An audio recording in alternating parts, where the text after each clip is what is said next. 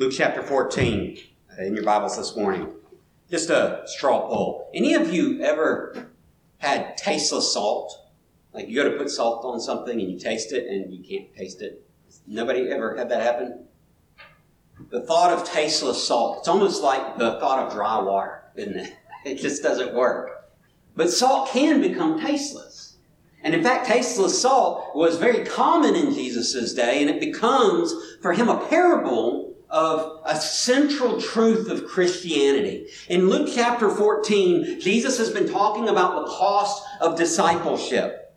Discipleship, he warns us we have to count the cost before we become his followers. In fact, if we claim to be his followers, if we're trying to be his followers, if we wish to walk in his steps, we have to be willing to sacrifice everything. Family relationships must become secondary to Christ. Our own lives must be put on the chopping block if the call of Christ compels us.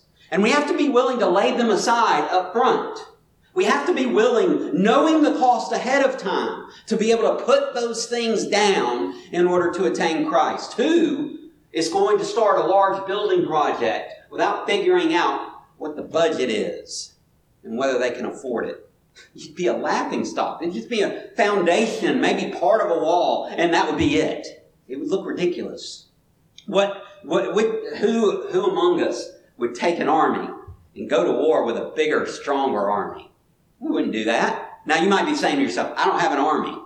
Okay, fine. Who wants to get in a sparring match with Chuck Norris?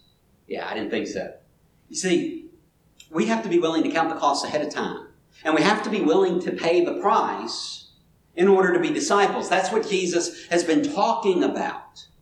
And it's that idea that brings us to this notion of tasteless salt. Read with me. In fact, stand as we read together. Luke 14, 34 through 35. Short verses.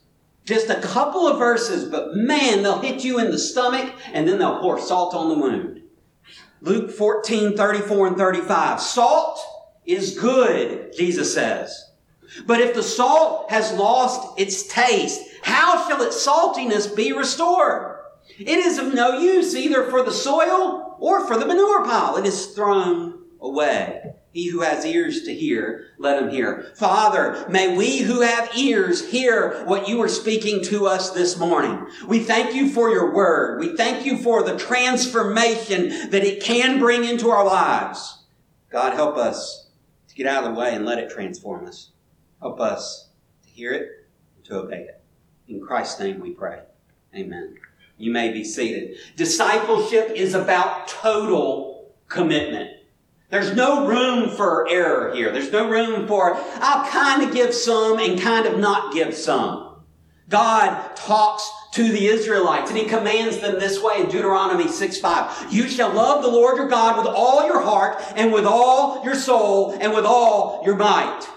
As one of my seminary professors said, love God with everything. Love God with everything else. And whatever's left, love him with that too.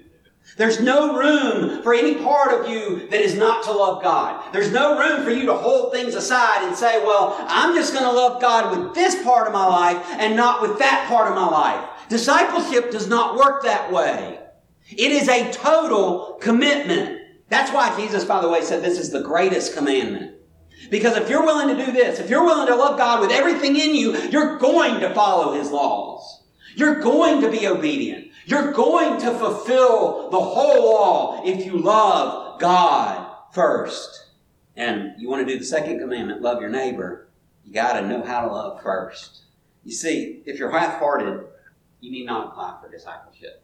If you're unwilling to make difficult choices, if you're unwilling to make sacrifices of precious things, if you're unable to give up those things that are most precious to you, if you're unable to afford such a high entrance fee, then discipleship is not for you. We have dumbed down Christianity to the point to where all you have to do is say a prayer. All you have to do is walk an aisle. All you have to do is want to love Jesus and you're saved and then you're good to go. And we wonder why the largest Protestant denomination, Southern Baptists, have baptized less people than the year before for 20 years straight. Did you know that? 20 years! I wonder why that is. Because our Christianity it's not discipleship, not the way Jesus describes it. You see, maybe our problem is that we have been too lackadaisical with faith. We've acted like just assenting with our heads, just believing. That doesn't, not active believing, not believing that results in obedience, not repentance that not only turns away from sin, but turns toward God wholeheartedly. That just the kind of belief of, yeah, I'll agree with that, is all it takes. That's not true. You see, we are willing to confess with our mouths, but so oftentimes we're not willing to confess with our lives. We're not willing to confess with the things that we do, the things that we say. We have a problem in our culture, our church culture, not our culture at large, though there's plenty of problems there too. But we have a problem in our church culture, Big C church, especially in the West, that we are not disciples. We are just bandwagon folks. We're groupies. We'll follow Jesus around wherever he wants to go. Yeah, we love hanging out with him, but we're not willing to give up everything to follow him completely. Jesus has to say this because he's got tons of crowds around him. He's got groupies. He's got plenty of folks following him, and they all have various reasons for coming. And Jesus never says you shouldn't come unless you have the right reason. He doesn't care why you come to him. What he cares about is what you do once you come to him. He had folks around him that were looking for a miracle. They were looking for healing. Maybe they were sick. Maybe their daughter or their son was sick. Maybe they were dying. Maybe their child had already died. And they were looking for healing from him, looking for Jesus to do something to impact their current physical state. Jesus doesn't mind you coming for that. Others, they just wanted to see the show. They wanted to see Jesus casting out demons. They wanted to see him making the blind see. They wanted to eat the meal that Jesus brought out of little more than a Lunchable. It feeds 5,000. They want that kind of stuff. And so that's why they come. They hear about these great things and they just want to see it for themselves. Some people wanted to hear him. They heard that he spoke with such authority, that he was so passionate, and yet his words were true and simple. That when they heard him speak, it was like hearing God himself speak. You've got to hear this man for yourself. And that's why they came. Jesus was charismatic. Let's just face the honest truth. We like to think of this Jesus as like turning, nobody comes around me, and he's this lone ranger. Maybe he's got these 12 guys around him, and every now and then there's somebody that wants to be around him, but he says, no, you're not cool enough. You can't join me. He's the rebel without a cause, almost figure. But that's not Jesus. And Jesus was charismatic. People wanted to be around him. And it's not just 2 or 3 people like you see on your Sunday school cards when you were a kid and they were painting and they've got the woman that's going to touch the hem of Jesus' garment and there's like 5 people in the scene. No, try more like 500 people in the scene.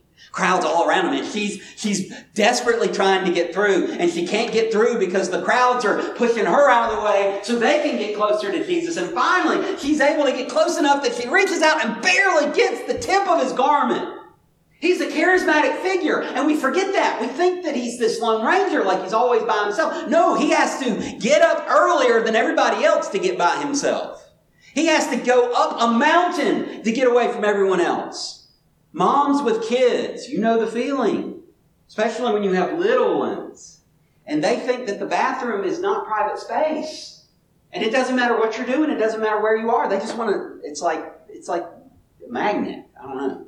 They just come in from all over. And whenever you're trying to do something, if you're not doing anything, if you're just sitting there, or if you're saying, hey, come sit with me, come give me a hug. Nope, they're gone. But the second you try to cook, or the second you're trying to do something, the second you're trying to get away from them, man, it's like they just come straight at you. Yeah. I have 4 of them. I should be learning by now. It's that kind of personality of Jesus being so charismatic that he attracts the crowds, and that's not a problem. The problem is that so many of the crowds, once they came to Jesus, just wanted that. They only wanted the show. They only wanted to see the healings. They only wanted to hear the cool speeches. They wanted to hear him put the Pharisees in their place. But they weren't looking to follow him. They weren't looking to commit to him. They brought many expectations of who Jesus ought to be, and none of them quite aligned with who he really was. And so Jesus had to, he had a mission. He had a mission to die. But before he died, he knew that he needed to put something in place to continue the work that he was starting. He knew that there needed to be somebody prepared to share the gospel that he was sharing after his death and resurrection. And so he was planting a church. He was making disciples. When Jesus says make disciples in Matthew 28, he's not telling us to make disciples because it's a pretty neat idea. He's telling us to make disciples because he did. He's setting the example and he's saying, now follow me. Now you've been doing the kinds of things that I've been doing. You've been watching me. You've been learning from me. Now go do it yourself. I'll empower you. I'll give you the authority. I'll give you the Spirit to empower you to do it. But it's time for you to do it. I was talking to a couple of folks a couple weeks ago and I said, if we are serious about doing church the way that God wants us to do it, we have to be making disciples who are turning around and making other disciples. There's no way around it. Discipleship requires such a total commitment that you are able to invest yourself in someone else. It's not just about, am I going to do what Jesus tells me to do between me and him? It's, am I now going to take that spirit of obedience to him? Am I going to take that discipleship relationship and have someone else develop that relationship? Am I going to take what God has taught me and put it into someone else? Without that, there's no... If Christ just wanted to save you, if that was his whole purpose, you know what he would do? He'd come down, he'd save you, and then he'd rapture you up to heaven. Beam me up, Scotty, I'm gone. There'd be no reason for you to be around here anymore. But what he does instead is he takes disciples, people who are totally committed to him, and he invests the kingdom in them and says, now you invested in someone. I'll be with you. I will help you. I'll give you my Spirit. You do the work to make the gospel go forth. Make it continue on from here. It's a total commitment. It's not just saying a prayer, walking an aisle. It's not just getting your name on a roll of a church. It's living life day by day, week by week, month by month, year by year, willing and able to do anything and everything that God asks you to do, no matter how high the cost. That's the idea of discipleship. And that's what Jesus is showing them. That's what he's trying to get across to them. That discipleship is expensive. And then he introduces, here's the thing. He is intentionally narrowing down his followers to get rid of all the junk, all the people who will not follow him, who are just there for the show, and get it down to who's really there to serve, who's really there to love God and to obey. Who are the real disciples and who are just the groupies. The essence of discipleship. Paul talks about it in Philippians chapter 3. Though I myself have reason for confidence in the flesh also. If anyone else thinks he has reason for confidence in the flesh, I have more. Doesn't he sound humble? Keep reading. Circumcised on the 8th day, of the people of Israel, of the tribe of Benjamin, a Hebrew of Hebrews. As to the law, a Pharisee. That's right. Paul was a Pharisee. All those people that you think, all those religious leaders that are just all terrible people. That's Paul's background. As to zeal, persecutor of the church. You don't get any more serious than fighting your enemies and putting them in jail. That's serious zeal. Too bad he was persecuting the wrong folks. As to righteousness under the law, blameless. You want to brag? Let's lay out all our cards. Let's see who's got the better hand. Paul says, in every respect, from a Jewish mindset, I am perfect before God. I have gained so much. I am so great from that mindset. But what happens in verse 7? But whatever gain I had, I count it as loss. What happens between having all the gains and enjoying the accolades and the accomplishments of your own works to turning to say, oh, that is garbage. I don't want that anymore. What changes in a man that makes him throw out everything that he's done well, everything that he has put his pride and his hope in, and suddenly count it all as trash? I'll tell you what happens to a man. Look at the last word of that verse. That's what happens to a man. The Jesus that he met on the road to Damascus was worth far more than all the other stuff.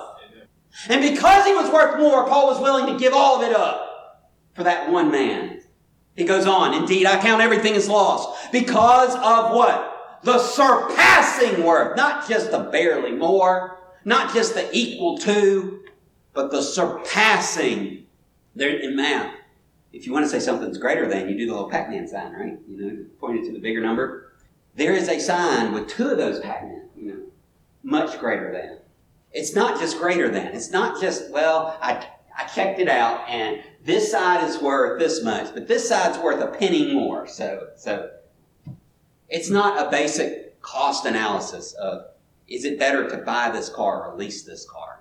Let's run the numbers and let's see how it works out. No. There's no comparison. He looks at all that stuff and he looks at Christ and he says, I don't even have to do the math.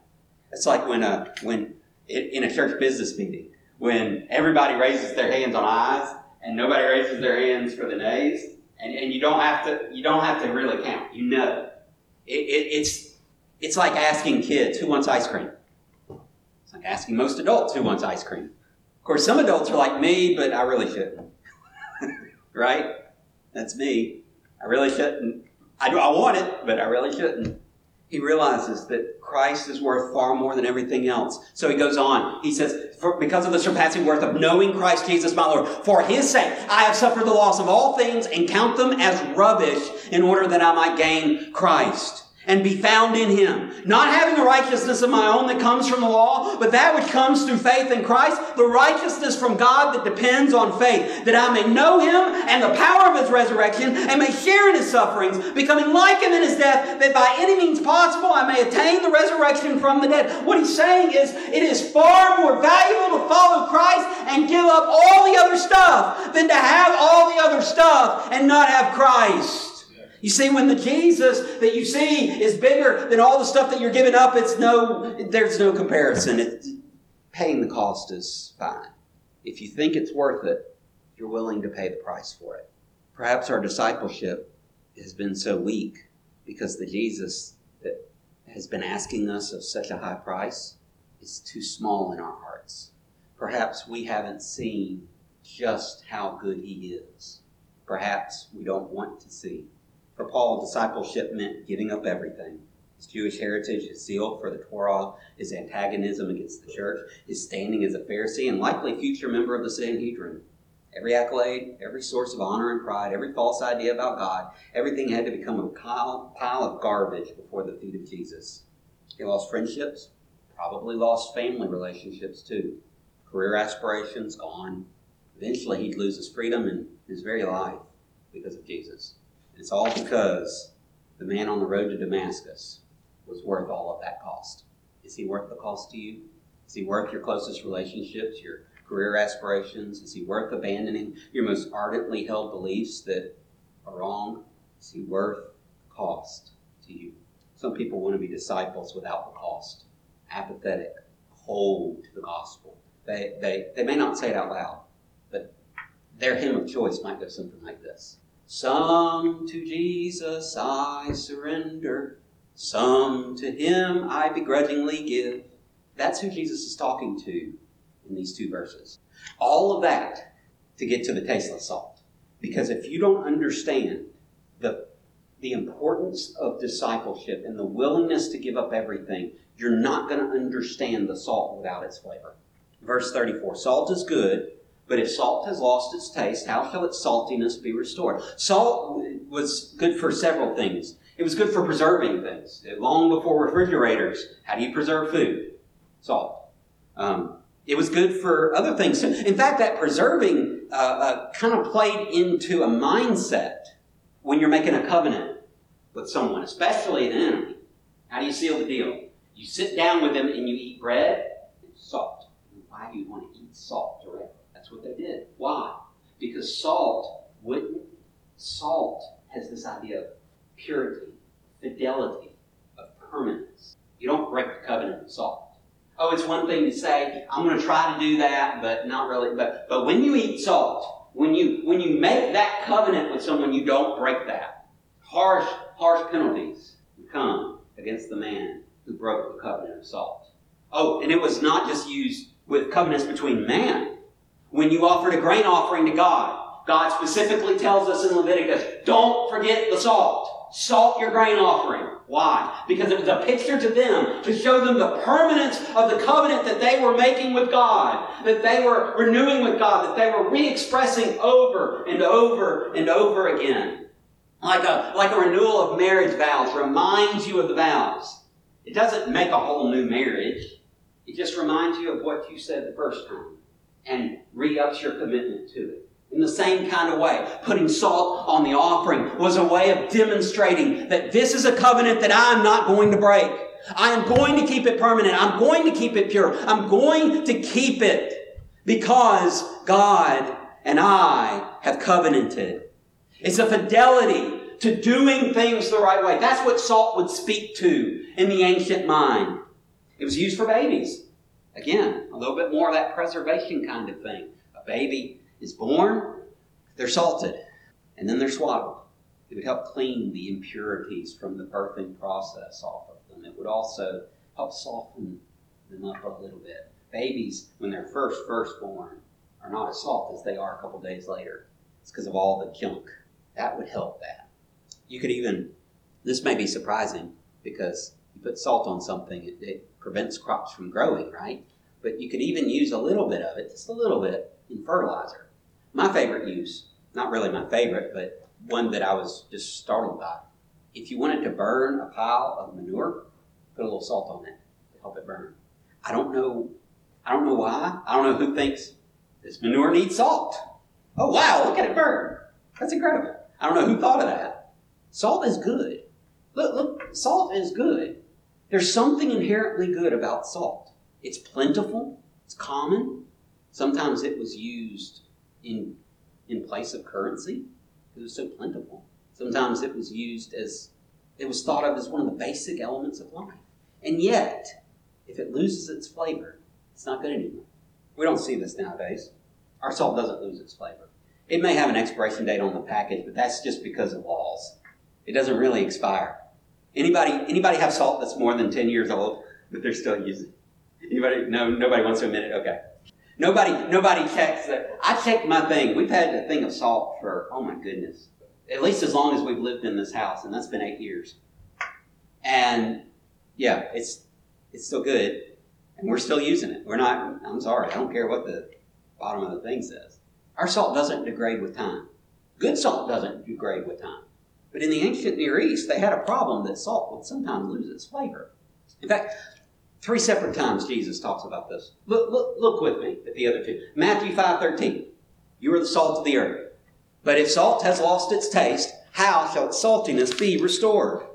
It is no longer good for anything except to be thrown out and trampled under people's feet. They took old salt that didn't have flavor anymore, salt that had lost its flavor, and they used it to pave streets. They threw it out. It's worthless. Mark 9, verse 50. Salt is good, but if the salt has lost its saltiness, how will you make it salty again? Have salt in yourselves and be at peace with one another. Add a little bit of seasoning to your words. Make them a little more pleasant. And then here in Luke 14:34. Salt is good, but if salt has lost its taste, how shall its saltiness be restored? Do you notice a pattern? Every single time Jesus mentions salt, he asks, what good is it if it loses its flavor? None. How can you restore it? You can't. That's a stark warning for us.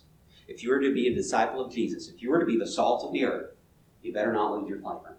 The disciple who loses his flavor is useless in the kingdom of God. Let me say that again. Some of y'all are shaking your head and some of you are just sitting there. The disciple who loses his flavor is useless in the kingdom of God. God doesn't want tasteless salt on his table. And I don't blame him. Would you? I mean, isn't that the whole point of having it? So now that begs an important question. How do we lose our flavor? Right? If that's such a stark warning, then we better know, okay, how do I avoid this? Well, how does salt lose its flavor? In Israel, you didn't have to go far for salt. There's a sea, the Dead Sea. Highest salt content of any water on earth. You see, water from the Jordan River flows into the Dead Sea, but it doesn't have anywhere to flow out. And so the water just evaporates. And as the water evaporates, the salt that's in the water just deposits. And so the salt in the Dead Sea is enormously high. In fact, it's so high it doesn't even support most forms of life. That's why it's called the Dead Sea. Sometimes it's called the Salt Sea. Just on the southern shores especially, it's more than just the southern shores, but especially on the southern shores, there's like mountains of salt. You just go ship some off a mountain and you've got salt. The problem is, even though that's a plentiful supply of salt, it's also impure. There's gypsum. There's other elements in there. All kinds of different things in that salt. And what will happen over time is that those things will break down the sodium chloride that is the salt of it. They'll break down those bonds and form other bonds. And so it may look like salt, but it's not salt anymore. And when that happens, it's no longer good to preserve anything. It doesn't have those preservative properties. It doesn't taste at all anymore. You can't even fertilize soil or burn manure piles with it anymore. It's completely useless. And it becomes useless because of impurities. Hear me, church. Hear me. If you are wanting to be a disciple, if you want to be a disciple, you cannot let impurities degrade the bond between you and Christ. Now, impurities like love for a family, love of your own life. Not that it's bad to love your family, but compared to Christ, you better be willing to put them away. You better be willing to give up those family bonds in order to follow Christ. The career aspirations that you have. You better be willing to put them up when Christ says, no. Some of you are retired. You don't have to worry about careers anymore. But we've all got our impurities, don't we? We all got those things that threaten to break that bond. And if we're not willing to give them up, if we're not willing to sacrifice them on the altar of our hearts and say to God, you are more valuable, you are more important than all of these things, then we cannot be disciples. You know, we want Jesus as a vacuum attachment. When it's convenient, you just put that attachment on and you can use that attachment. And then when it's not convenient, you take it off and you use another attachment for whatever else you're going to do. That's not discipleship. Discipleship means solely and completely you are His. And if anything else gets in the way, that impurity will make you lose your flavor. And what is a disciple without flavor in the kingdom of God? Useless. It's no use. Verse 35 says, for the soil or for the manure, it's not even useful for anything. It's thrown away. Salt without flavor is useless. Disciples without flavor are useless too. They're not really disciples. The Savior is standing, bidding you to come, wash in His blood, find freedom for your sin, and begin a new way of life of learning from Him. He's calling you to give up, to pay the price to be a disciple. It's going to cost you everything. It's a heavy, heavy price. Grace ain't cheap, and it shouldn't be. If the price is too high, don't even come. You don't know Jesus yet. The impure disciple, the one who has a divided heart, he's worthless, he demands. Jesus demands all. Will you surrender all? If you have not trusted Christ, I implore you, He's worth the cost. He's worth more than everything He demands of you. Trust Him and discover why Paul said he was willing to count everything else as rubbish. I'm going to be up here at the front to help you do that. If you have trusted Christ, examine your heart for impurities. Make sure that there's nothing breaking those bonds, ruining your salt, costing you your flavor. What is it that's keeping you from loving Christ supremely with your whole heart, with your whole soul, with your whole mind, with your whole strength? Get rid of it. Sacrifice it on the altar of your heart. Father, you demand of us so much. I realize that sometimes we try to give you half. We try to give you portions. We try to break it apart and say, okay, this is your part and this is my part. We try to section off or create little rooms in our heart like, okay, Jesus, these are the rooms you can go in, but I'm going to lock this door so you don't get in here. God, it's not discipleship. That's not discipleship. That's me trying to rule over you. And the whole point of discipleship is that you would rule over me. Disciple means learner. It's the one who sits under and learns. The one who does the assignments, who does the work, who does not know and needs to be taught, needs to be shown.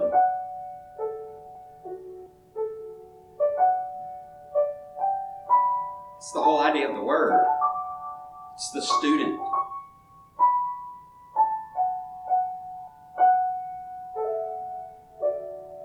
Lord, you are to be the teacher. And me the student, not the other way around. I don't rule you, you rule me. That's discipleship. And what that means is that I have to be willing to give up anything and everything that stands in the way from you ruling in me completely. We all do. We all have to be willing to sacrifice it, to give it up, to throw it away, to count it as rubbish. Otherwise, we're tasteless salt. We're useless.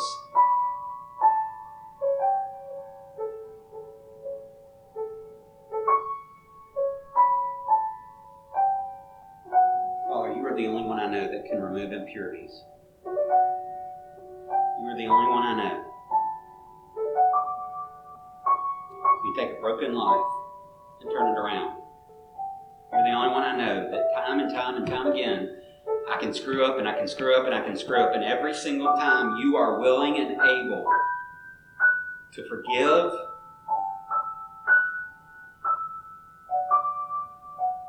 help me stand and walk in your ways.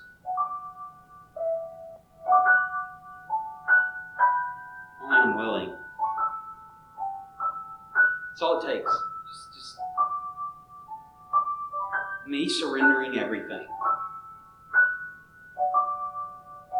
Lord, that's not me alone. That's how you deal with all of us. You give us the opportunity to give everything over to you and let you have control. Let you rule. Let you be the one in charge.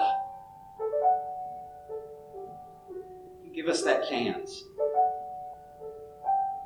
Forgive us where we fail. Forgive us when we take the reins. Forgive us when we don't give up everything. When we allow things to get in the way between us and you. Forgive us, God.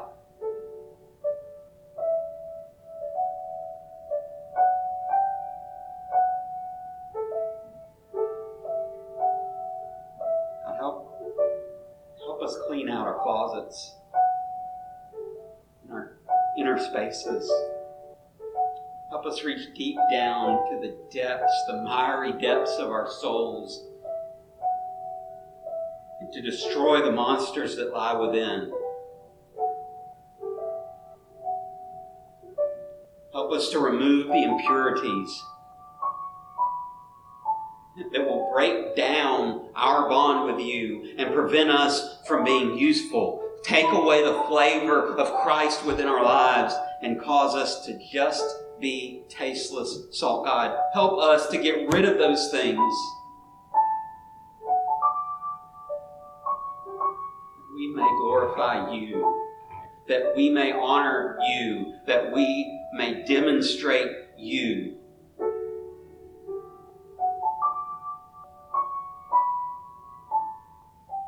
In this invitation time, you bid us come.